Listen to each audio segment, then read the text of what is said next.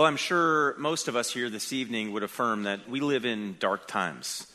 We live in dark times economically.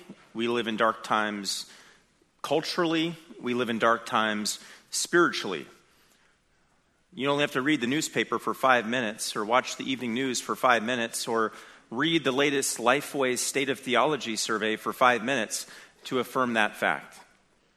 Knowing the darkness of our times, though, we can find ourselves falling into this trap of believing that the times in which we live are times like no other, as though there were no previous generations who could possibly understand the apostasy and the degeneracy and the filth that we see all around us.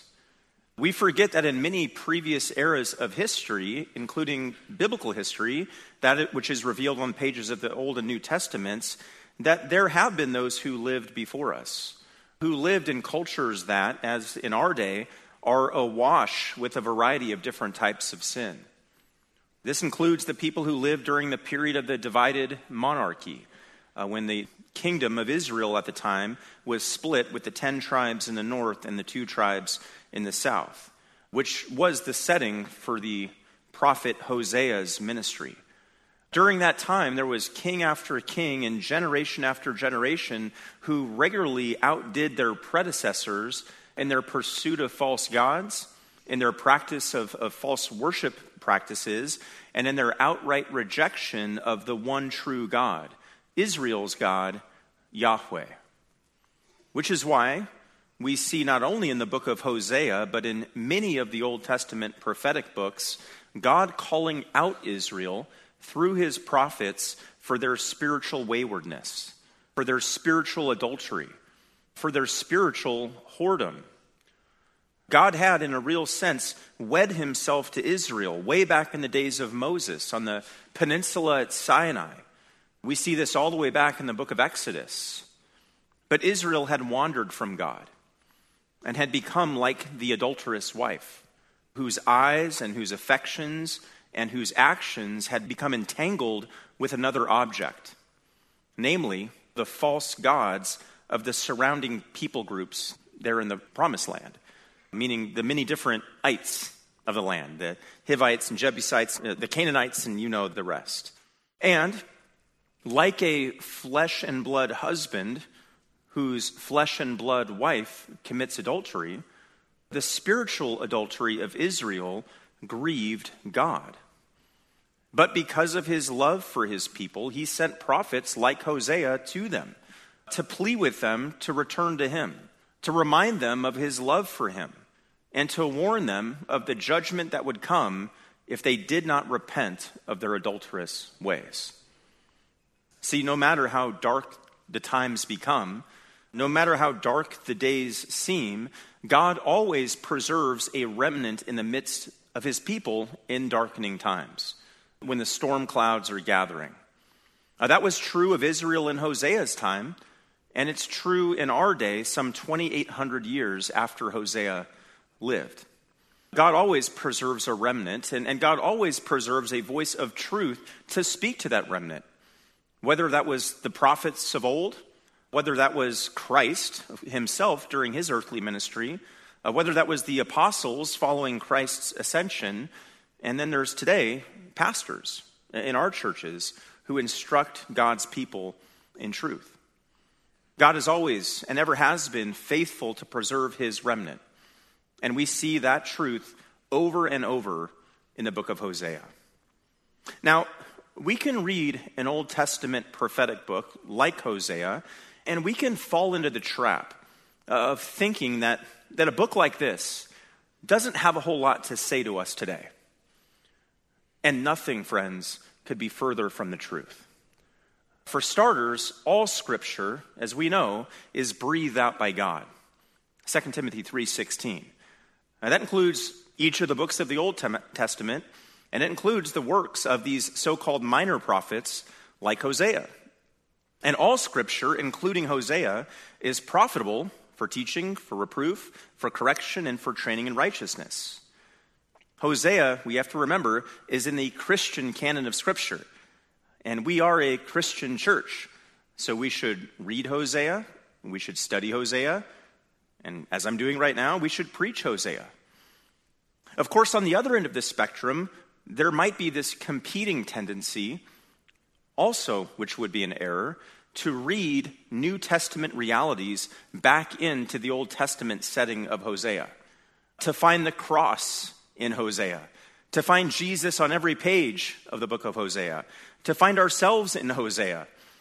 Such an approach would betray normal and consistent principles of literal, grammatical, historical hermeneutics, and it's an approach that we want to and really must avoid at all costs.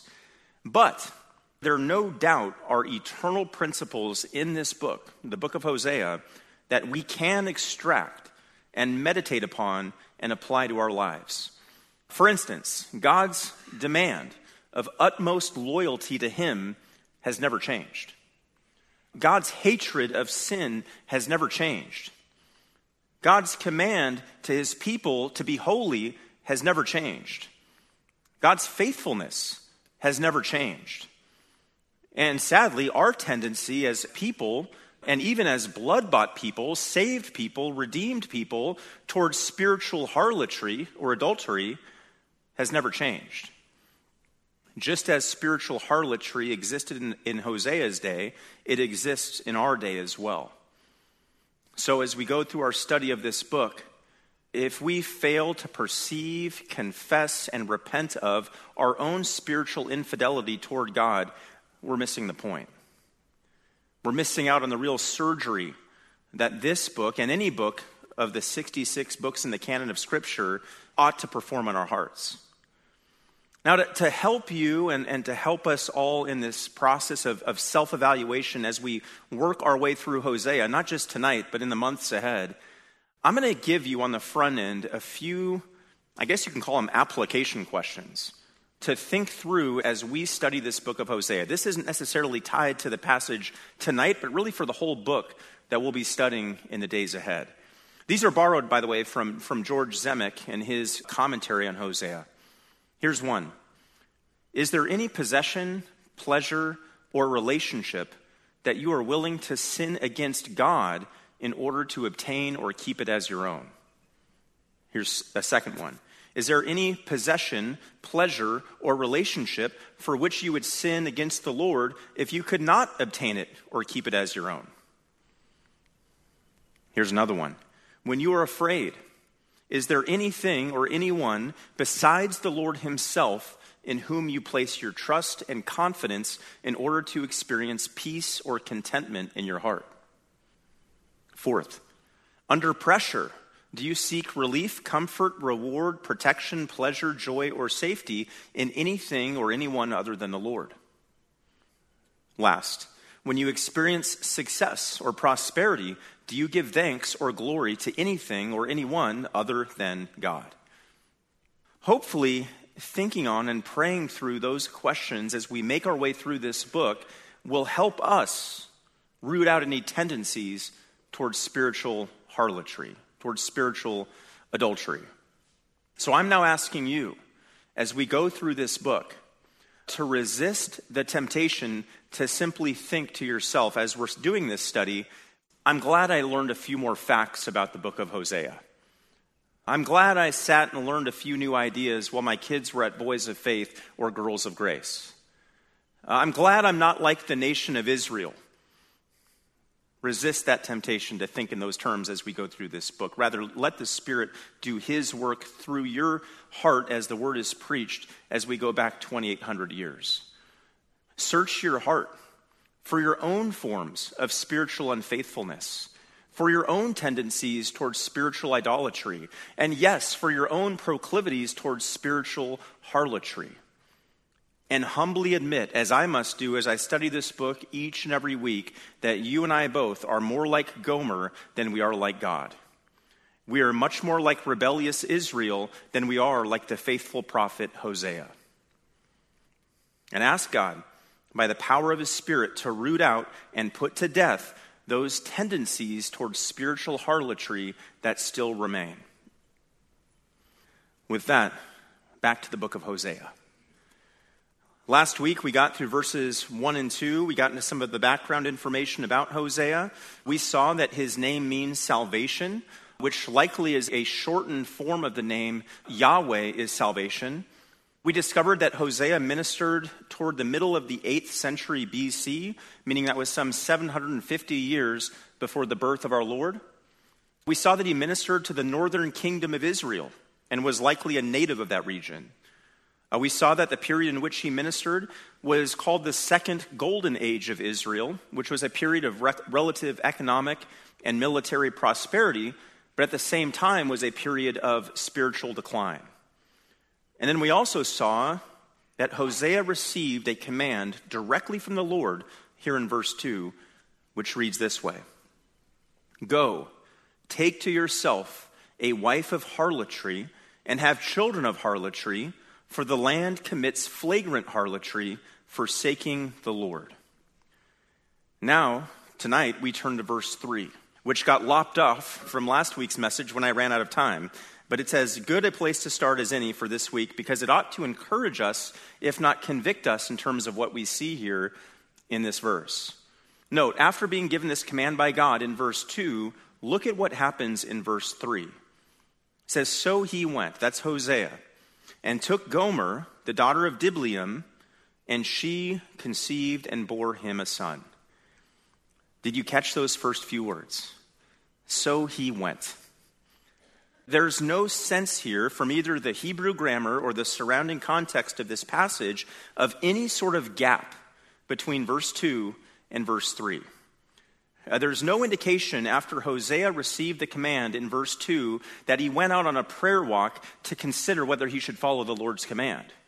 There's no indication that he went out to a lake to skip rocks at sundown to sort of contemplate as to whether he should obey the Lord. There's no sense that he went back to his study to parse the meaning here of the Lord's command.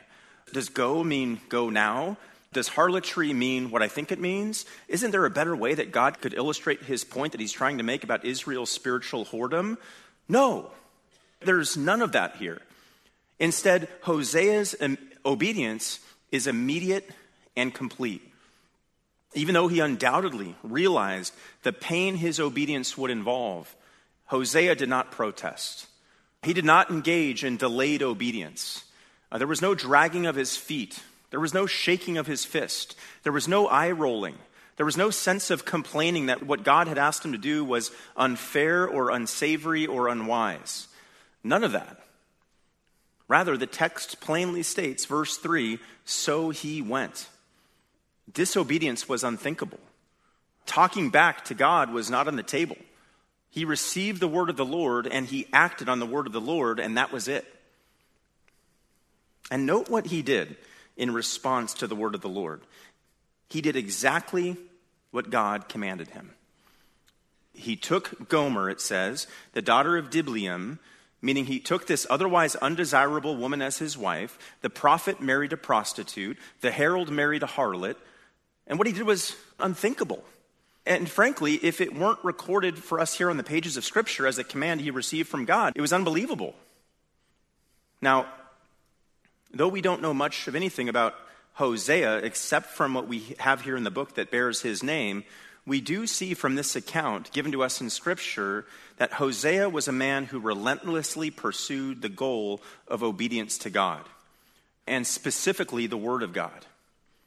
And that's one of these major points from this book and from this scene, which bridges contexts and transcends testaments between where Hosea was in his setting and where we are today. And the major point that hits all of us right between the eyes is this: God always expects from his people immediate obedience to his word. I'll say it again. God always expects immediate obedience, total obedience to his word. No matter how big the ask, no matter how sweeping the command, no matter the nature of the sacrifice required. So the aim of everyone in this room tonight who is one of God's people, who have trusted in Jesus Christ, and through his Spirit are now being conformed into Christ's image, is total and unreserved obedience to God and his word. God revealed his commands to Hosea audibly, as we see here from the page. And he reveals his commands to us some 2,800 years later on the printed pages of Scripture. But that doesn't change anything about the total and immediate response of obedience that we should have and which God expects. The words, "so he went," in verse 3, of course, applied immediately to Hosea. But they apply to us today as well. God has told me in his word that I'm to share the gospel with unbelievers. So I went and I proclaimed the name of Jesus Christ to them. God has told me in his word that I am not to forsake the gathering of believers. So I went, as you went, and gathered on the Lord's day today. God has told me in his word that I am to serve in the body of Christ. So I went to church leadership and asked where I can serve. God has told me in his word that I'm to contribute financially to his church. So I went and wrote a check or set up online giving. God has told me in his word that I'm to picture the love of Christ for his church in my marriage. So I went after work or after church home to do just that. God has told me in his word that I'm to raise my children in the fear and instruction of the Lord. So I went home and read scripture to them and pointed them repeatedly to the gospel of Jesus Christ. God has told me in his word that I'm supposed to read his word and delight in his word. So I went and I carved out time regularly to commune with him in that very special way. God has told me in his word that I am to pray to him and cast my burdens upon him. So I went and devoted time to prayer today. God has told me in his word that I am to have love for my fellow brothers and sisters in Christ. So I went and resolved old conflicts by seeking forgiveness for my sin and extending forgiveness to those who have sinned against me. Is that your goal here this evening? Total obedience to the word of God. In the way that Hosea here was committed to being totally obedient to the word of God. Again, if you're a Christian here this evening, it absolutely should be. James 1:22, "But prove yourselves doers of the word and not merely hearers who delude themselves. For if anyone is a hearer," it says, "of the word and not a doer, he is like a man who looks at his natural face in the mirror. For once he has looked at himself and gone away, he has immediately forgotten what kind of person he was." So the text tells us that Hosea takes Gomer as his wife, and says he went and took Gomer, the daughter of Diblaim, and she conceived and bore him a son. This holy prophet of God joined himself in marriage to this woman who was shamelessly engaged in immorality. And as I mentioned last time, there's really no good reason, exegetically or otherwise, to depart from the traditional interpretation that Gomer was an actual harlot, an actual prostitute at the time Hosea married her. God chose an unlovely, used, unchaste bride for his prophet, Gomer, who in addition to having an unfortunate name, at least by modern standards for girls, was utterly unworthy of someone of Hosea's status. And as we'll see in the next couple of weeks, she was utterly unworthy of her husband's committed love. Hosea, by contrast, is portrayed throughout this book, especially in the first 3 chapters, as being this consistently faithful husband who, notwithstanding his wife's indiscretion and infidelity, and notwithstanding the embarrassment and the public shame she causes him, consistently and persistently pursues her. And what a picture that paints. What an illustration that gives of this wide moral gap between this thrice holy God and wicked and corrupt and sinful man. And not only in Hosea's day, but in our day. Though Gomer was a real historical person, an actual harlot from Samaria, living sometime in the mid-8th century BC, there is a real sense in which every person who has ever walked this planet, save one, is a Gomer. That is, a corrupt and defiled and impure and holy wretch who has no business, in human terms, of being wed to our heavenly husband. That is, the eternal and righteous God revealed on the pages of Scripture. Praise God for his matchless and undeserved grace. Praise God for sending his Son into the world to bear the punishment for our sins in his body, so that our sins could be forgiven, and so that we could be brought into this right relationship with God, and so that we could have the hope of eternal life through him and with him. Back to Hosea. Look again at verse 3. Now we know nothing further genealogically about Gomer, other than her father's name, Diblaim, who himself is unknown to history. We know from Genesis chapter 10, verses 2 and 3, that Noah had a grandson named Gomer, but there's obviously no connection given the passage of years between that time and this time. What the text tells us, though, is that after Hosea took Gomer to be his wife, she conceived and bore him a son. And now the stage is set, because we're about to see three births which will dramatically and progressively portray the Lord's unfaithful people whose spiritual adultery is about to be exposed for the purposes of warning and judgment. The names of these three children, as we're about to see, represent this crescendo of God's divine judgment on his own people. And with that, we get to these three births in this narrative. Let's start with the first child, who we see in verses 4 and 5. Hosea 1:4. And the Lord said to him, to Hosea, name him Jezreel, for yet a little while, and I will punish the house of Jehu for the bloodshed of Jezreel. And I will put an end to the kingdom of the house of Israel. On that day I will break the bow of Israel in the valley of Jezreel. Let's start with those words, name him Jezreel. That name, Jezreel, literally means sown by God. Not sown like needlepoint, like sown like sowing seed. Sown by God. So the name Jezreel, sown by God. This, as a personal name, this was a quite uncommon name during these times. In fact, we only see this name mentioned one other time in the Bible in 1 Chronicles 4:3. There was a town in Judah named Jezreel. And in fact, one of David's wives, Ahinoam, came from that city, as we see in 1 Samuel 25, verse 43. But there's a lot more going on with this name than would appear on first glance, especially when one considers the significance in biblical history of the valley of Jezreel. The valley of Jezreel goes all the way back to the days of Gideon. In those days, in the days of the judges, something very significant happened in the valley of Jezreel, which initially gave that valley, Jezreel, a glorious name. The valley of Jezreel was the place, you might recall, where Gideon routed the Midianites, where with those 300, he overcame the much larger armies of the Midianites. And the valley of Jezreel, following Gideon's conquest, was considered to be covered with glory, because of the great victory God, through Gideon, had accomplished there. Second, the valley of Jezreel was where Naboth's vineyard was located.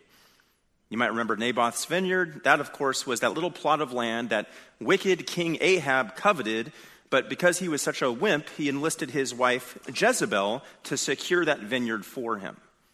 And you'll recall from 1 Kings chapter 21, Jezebel eventually had Naboth slaughtered so that her husband, Ahab, could have his vineyard.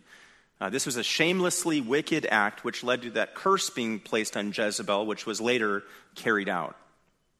Third, the valley of Jezreel was where Jehu, a northern king, put an end to wicked King Ahab's dynasty. And we see that all play out in 2 Kings 9 and 10. You're welcome to turn there with me to 2 Kings 9.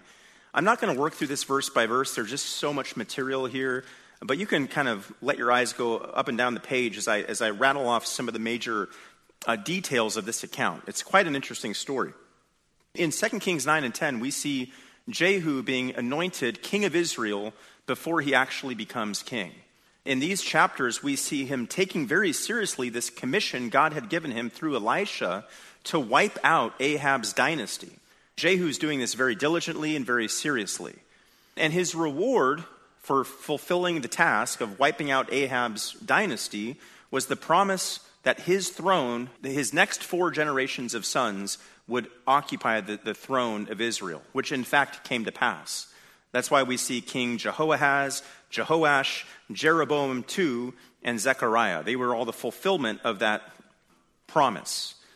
But in 2 Kings 9 and 10, we see Jehu taking this role as the exterminator of Ahab's line, as the executioner of Ahab's progeny, very, very seriously. He leaves nothing undone. You know, when we go through 2 Kings 9, we see Jehu's slaying of Jehoram. That would have been the son of Ahab, king of Israel. The slaying of Ahaziah, the king of Judah. And the slaying of Jezebel, the wicked wife of Ahab. And then in 2 Kings 10, we see Jehu keeping that work going. He's now slaughtering the 70 sons of Ahab in Samaria, lopping off their heads and putting them in baskets. We see the account of Jehu killing 42 more relatives of Ahaziah, the Judean king. And then we see Jehu slaughtering the prophets of Baal. Now, though he had this commission from God, through the prophet Elijah, to carry out these killings, it appears Jehu overdid it. Or at least he didn't carry out the commands in the most noble way. For instance, when he offed Jehoram, his predecessor, he did so by shooting him with an arrow through his back. When he carried out the command to kill the dynasty of Ahab, he not only killed Ahab's sons, he killed the great men of Ahab, his priests, and even his acquaintances. He was like Rambo. 2 Kings 10:11 is when that all happens. And then when he killed the worshipers of Baal, he did so by means of trickery and deceit and entrapment. He gathered these false worshipers together as though he was going to worship their God, only to turn around after he entrapped them and slaughtered them. So, while Jehu may have been faithful to carry out the commands of God to wipe out this dynasty of Ahab, thus securing the promise that 4 generations of his son would be on the throne, the inescapable fact was that through his mercenary tactics and his bloodthirsty ways and his trickery and deceit, it was less than commendable. But the worst part of all, and it's so important to grab onto this as the main point, was Jehu's compromised and divided heart. See, as committed as he was to wiping out God's enemies, the reality was that Jehu was still involved in various forms of false worship. In fact, look with me at 2 Kings 10, verses 28 through 31. 2 Kings 10:28 gives you a sense of the state, the condition of Jehu's heart. It says, "Thus Jehu eradicated Baal out of Israel. However, as for the sins of Jeroboam, the son of Nebat, which he made Israel sin, from these Jehu did not depart, even the golden calves that were at Bethel and that were at Dan. The Lord said to Jehu, because you have done well in executing what is right in my eyes, and have done to the house of Ahab according to all that was in my heart, your sons of the 4th generation shall sit on the throne of Israel." But look at verse 31. "But Jehu was not careful to walk in the law of the Lord, the God of Israel, with all his heart. He did not depart from the sins of Jeroboam, which made Israel sin."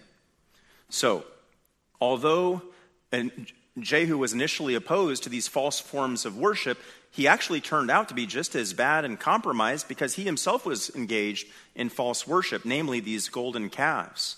And even though the wiping out of the dynasty of Ahab was an objectively good thing, it still did not lead to Israel being purged of her idolatry. So while Jehu outwardly did what he was ordered, inwardly his motives were highly questionable. Inwardly, it makes one wonder if he was trying to do all this dirty work and slaughtering all these people for his own glory. Inwardly, his self-confessed passion for the Lord may not have been genuine, as it was not sustained, as we see here him allowing pagan religion to return to the land. So, bringing all of that back over to the book of Hosea. That's what's in the background here when God says to Hosea about his son, "Name him Jezreel, for yet a little while, and I will punish the house of Jehu for the bloodshed of Jezreel, and I will put an end to the kingdom of the house of Israel." See, not only had their overzealous bloodshed been caused by Jehu himself, but both Jehu and his descendants had continued on in their compromised ways as they went after and worshiped other gods. So what God was going to do now was punish the house of Jehu. He was going to, as the text says, put an end to the kingdom of the house of Israel. This is a prophetic announcement which is to be taken just as it sounds. The kingdom of the house of Israel would be no more. They would be wiped off the map. They would, in this historical context, be taken away. And it was all going to happen through military conquest. God gives this announcement and communicates this announcement by ordering his prophet, Hosea, to name his son Jezreel. Just as Israel had experienced great victories in the past through the shedding of blood in the valley of Jezreel, Israel was now going to be defeated and put to an end in the very same place. As it says in verse 5. Look at verse 5. On that day, I will break the bow of Israel in the valley of Jezreel. A bow was a symbol of military strength. And breaking the bow is typically a metaphor. But usually when we see it in Scripture, it's a metaphor for God's protection against the bows of Israel's enemies. For instance, in Psalm 46:9, we see the context here is protecting Israel from the bows of others. Psalm 46:9, he makes wars cease to the end of the earth. He breaks the bow, speaking of God, and shatters the spear. He burns with chariots with fire.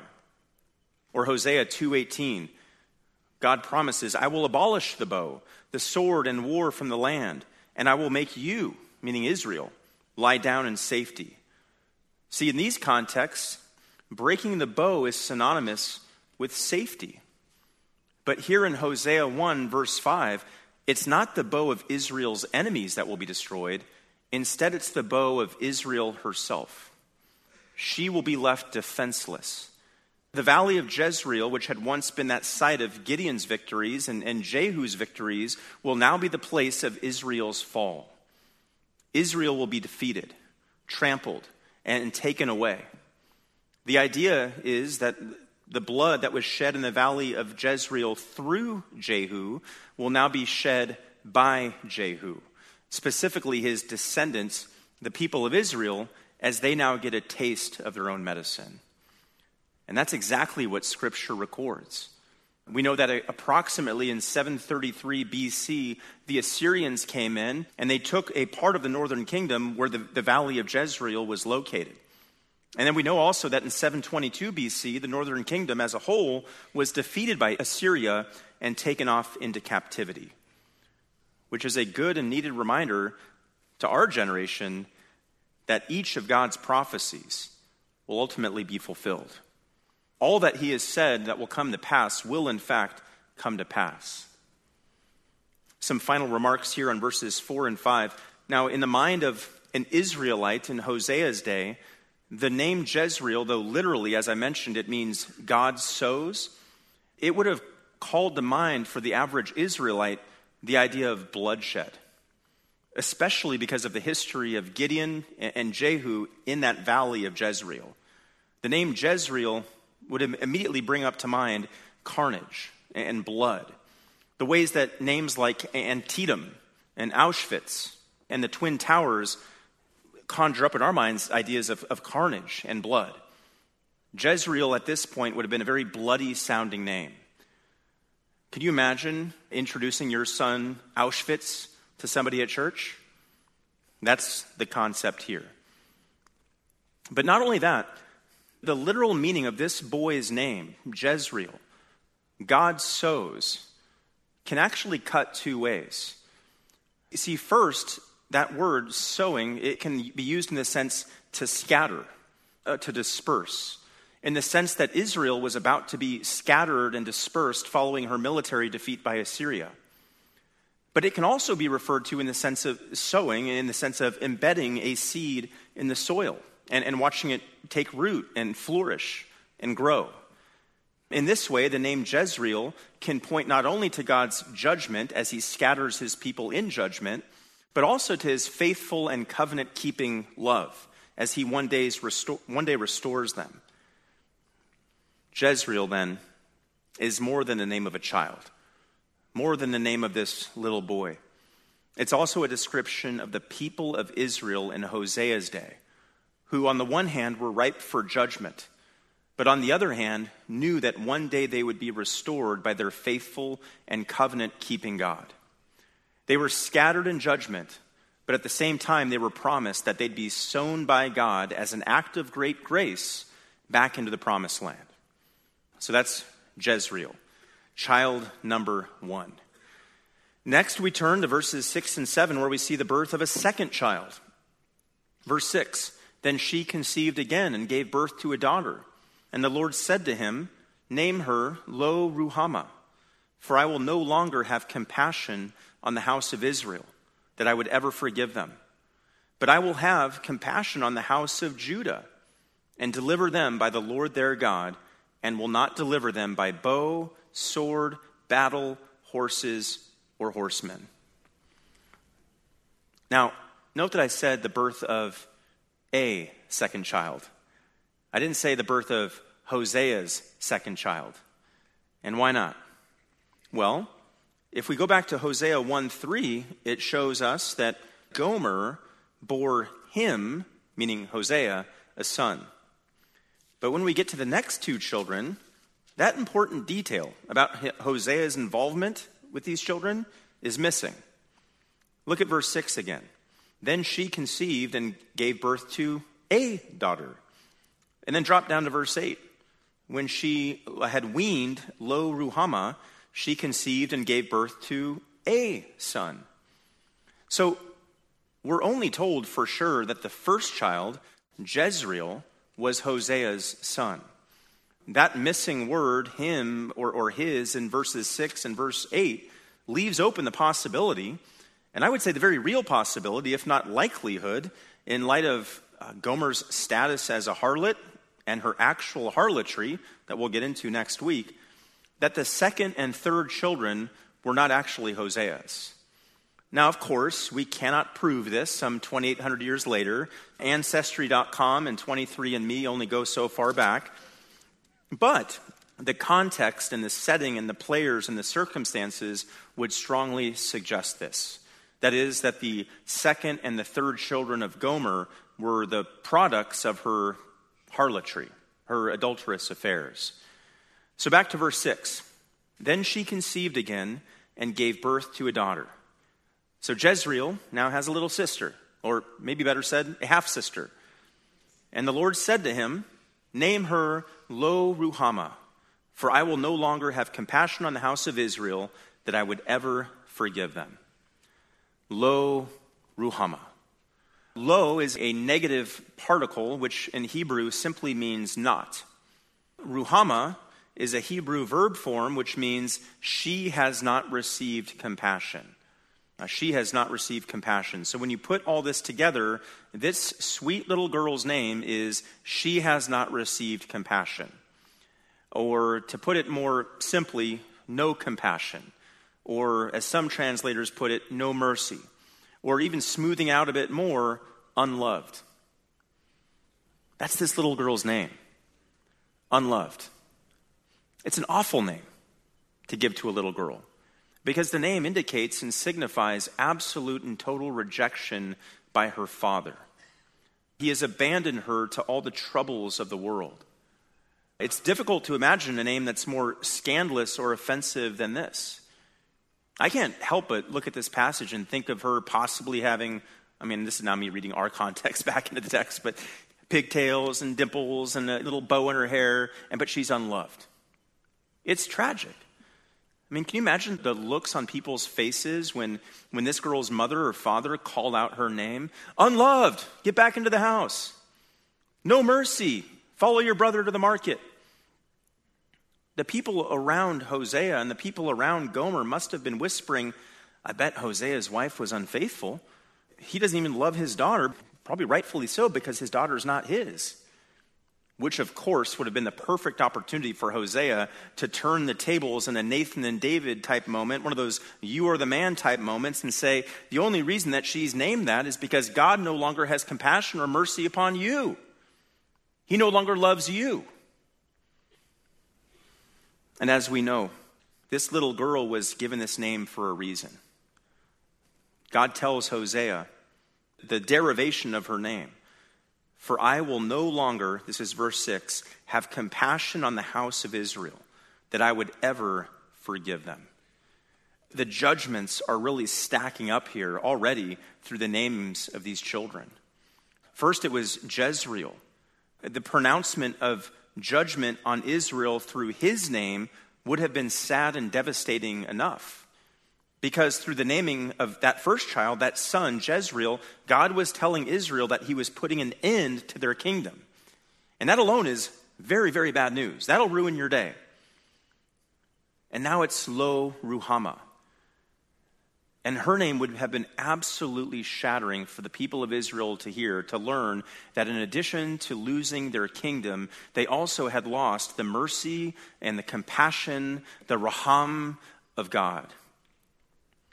And that word, raham, for mercy, for compassion, comes from the Hebrew term for a mother's womb, which is a fitting illustration. Because while, of course, it is a mother's natural reaction to show mercy and nurturing care and sympathy toward each of her children, there are times in life as the years go on where that same nurturing and doting mother realizes that her children aren't infants anymore, and some of the lessons they're going to need to learn, they're going to have to learn the hard way. This was one of those times for Israel. This was their season of learning the hard way. This was their season of learning that though God loved them and would always love them, just like a mother will always love her children, the reality was they were now adulterous. They were now idolaters.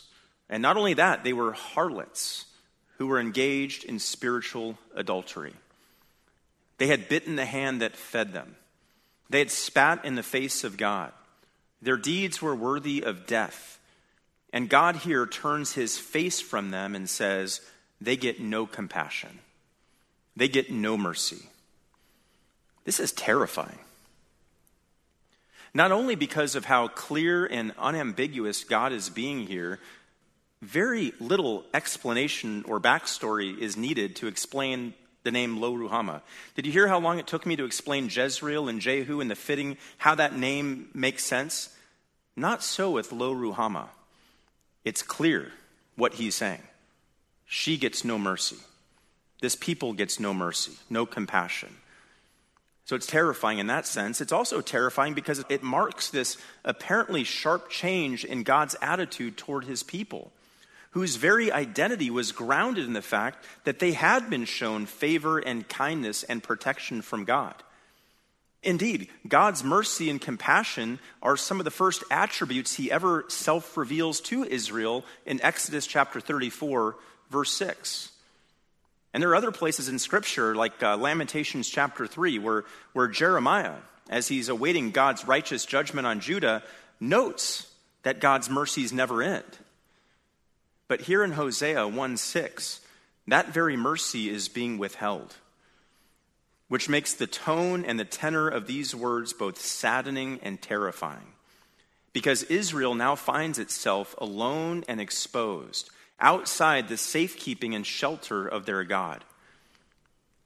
And there's an important reminder for us here, which is that there is, in cases like this, a limit to the compassion of God. There is a limit to the mercy of God. There's a limit to the long-suffering nature of God. Surely, God is perfect in all his attributes. We study that all summer long, including his compassion, his mercy, his grace, his long-suffering. But the testimony of Scripture is clear that God is also perfectly holy and perfectly just and perfectly righteous, and his justice and his righteousness eventually require the withholding of his mercy and grace as he executes on and dispenses his justice and his wrath. Case in point, think of the people during the days of the flood in Noah's time. Think of the residents of Sodom. Think of Ananias and Sapphira. Think of the countless rebels against God today who are sucking in God's mercy with every breath they take, throwing caution to the wind as they risk facing God's imminent judgment. Paul warns us very clearly against presuming upon the Lord's patience and long-suffering nature in Romans 2:4. He says, "Or do you think lightly of the riches of his kindness and tolerance and patience, not knowing that the kindness of God leads you to repentance?" That's the key. In the times of Hosea, the patience of God toward the Israelites had worn thin. They had not repented, to use the word of Romans chapter 2. They had not turned from their wicked and adulterous ways. And now they faced the just and righteous punishment of God, which not only involved having their kingdom defeated and taken away, but having God tell them here that he no longer had compassion or mercy upon them. That's really, really bad news for Israel. But then look what God says to Judah in verse 7, the southern kingdom. "But I will have compassion on the house of Judah and deliver them by the Lord their God, and will not deliver them by bow, sword, battle, horses, or horsemen." Now one might ask the question, why did God deliver Judah, or say he was going to deliver Judah, and not deliver Israel? Was it because Judah was righteous? No. It wasn't a righteous nation, just like we're not a righteous nation, even in the grand old USA. No, Judah was unrighteous, just like Israel was unrighteous. But we learn a very important principle here. We learn that God makes important distinctions and sovereign distinctions among guilty men based on his own sovereign grace and his own pleasure. Israel was guilty. Judah was guilty. One might say, based on the chronology of events that we see in the Kings and the Chronicles, that Judah was not quite as guilty, perhaps. But fundamentally, it was God's privilege and God's right to show mercy and grace as he saw fit. Exodus 33:19, "I will be gracious to whom I will be gracious, and will show compassion on whom I will show compassion." Israel deserved punishment and judgment and would experience it. But judgment was postponed, at least for a little while, for Judah, though she would experience it one day too, when the Babylonians would come in 586 BC and take them out of the land. And I want you to note one other thing here about verse 7, Hosea 1:7. God says he will deliver them by the Lord their God, and will not deliver them by bow, sword, battle, horses, or horsemen. In other words, when God saves a people, when God rescues a people, he does it his way. Not their way, not our way, not the way they would prefer, not the way we would prefer. Instead, we see in this passage, he does it his way. In Hosea 1:5, which we've already looked at, he says they could not be saved by the bow because God would break it. And even in Hosea 1:7, he's saying Judah would not be saved by the bow, but instead by the mercy and compassion of God. Now, in Judah's day, that meant understanding that God delivered not by bows and swords and battles and horses and horsemen. In other words, not by human strength or human instruments or human wisdom or human victories, but instead as an outworking of God's wisdom and God's mercy and God's grace. In our day, there's a parallel. It means understanding that God delivers not by baptism, not by communion, not by good works, not by treasuries of merit, not by horizontal comparisons to other image-bearing sinners. In other words, not by anything good in us or anything good done by us. Instead, we are delivered, we are rescued. Our terminology is we are saved as an outworking of his wisdom, his mercy, his grace, specifically shown to us through the sacrifice of his Son, Jesus Christ, on the cross. So those are the first two children, Jezreel and Lo-Ruhamah. Next we get to the third child in verses 8 and 9. It says, when she had weaned Lo-Ruhamah, and footnote here, that was probably 3 or so years after child number 2. The weaning process took a little bit longer in ancient Israel. It says, she conceived and gave birth to a son.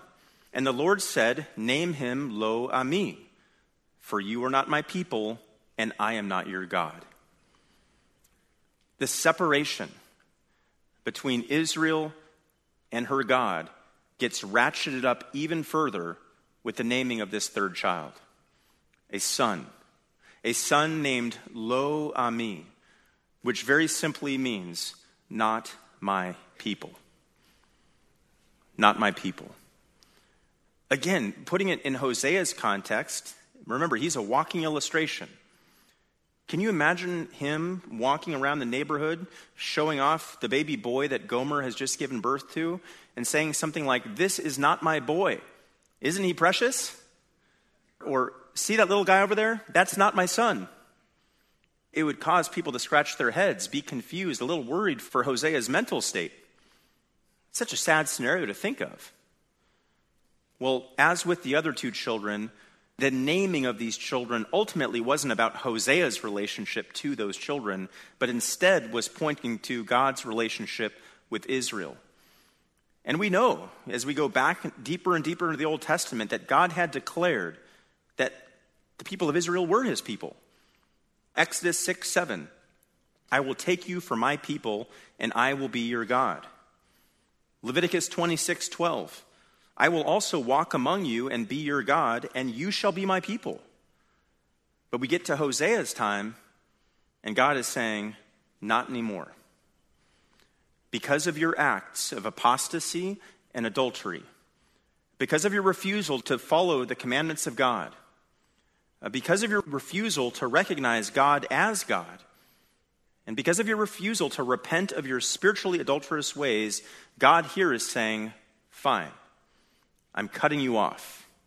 You are no longer my people, and I am no longer your God. The nation was once God, that was once God's, is now godless. Not only in practice, they had been godless in practice for many generations now, but in reality. They had been acting like they were without a God through their many spiritually adulterous ways, but now they actually were without God when he says, "You're not my people."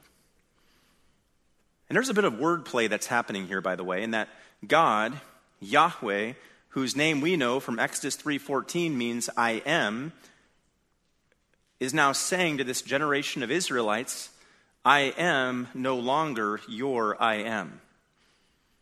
And the breach is unfixable. The divorce is final. The parting is complete. I am no longer your I am.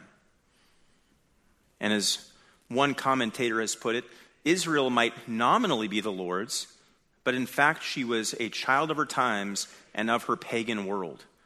Likewise, Yahweh might nominally be her national God, but since he is not for sharing, the presence of other gods flatly denied the relationship. This generation of Israelites had deteriorated not only to the point of being the recipient of God's disfavor, they were now on the verge of destruction. Now, it's important to note that God wasn't speaking here, of course, to the people of Israel for all time. He wasn't backing down from or backing out of his promises to Israel as a whole, for instance, in places like the Abrahamic covenant. He is, after all, a faithful and covenant-keeping God, and each of the promises from that and the other biblical covenants will come to full fruition. But for this generation of apostate Israelites in Hosea's day, he is saying to them, I'm done with you. You're not my people. He's saying they no longer belong to them. They no longer had a claim on him. They had been disowned. Well, as we have learned from the verses we've gone through so far, and from the upcoming indictments we're going to see in chapter 2, Israel's apostasy and Israel's adultery were very good grounds for God to throw up his hands and forever walk away from this spiritually apostate nation. But as we're going to see, next comes this mind-blowing reversal. In this bursting forth of God's unfathomable sovereign grace, which begins with a single word in Hosea 1:10, yet. And that's where we'll pick it up next week. See, Hosea is a real love story. It's a story where there's conflict, there's hurt, there's pain. There's the pain of Hosea's heart in witnessing his own wife's unfaithfulness, which ultimately is expressing the pain of God toward the sinfulness of his people, the people of Israel whom he had wedded at Mount Sinai. But as we know, love overcomes a multitude of sins. And so as we're going to see next week, God's faithfulness and love for his people overcomes their sin. And that faithfulness and love was on display during the days of Hosea, when God said here in verse 10, yet. And that faithfulness and that love is on display still in our day, in which God has said in Romans 5:8, but God demonstrates his own love toward us in that while we were yet sinners, Christ died for us. Let's pray. Our great and mighty God, thank you for your word. Thank you for the privilege that we have had today to gather around it, to sit under it, to teach it, to be transformed by it. I pray for each of us this evening, especially as it relates to the book of Hosea, which will be in on these Sunday evenings, that you would help us to navigate a text and navigate a context that is very foreign to us. It's an older book. It's from a different setting, a different context. But you are the same yesterday, today, and forever. You are the unchangeable God. You are the God whose promises are sure and fixed and effective.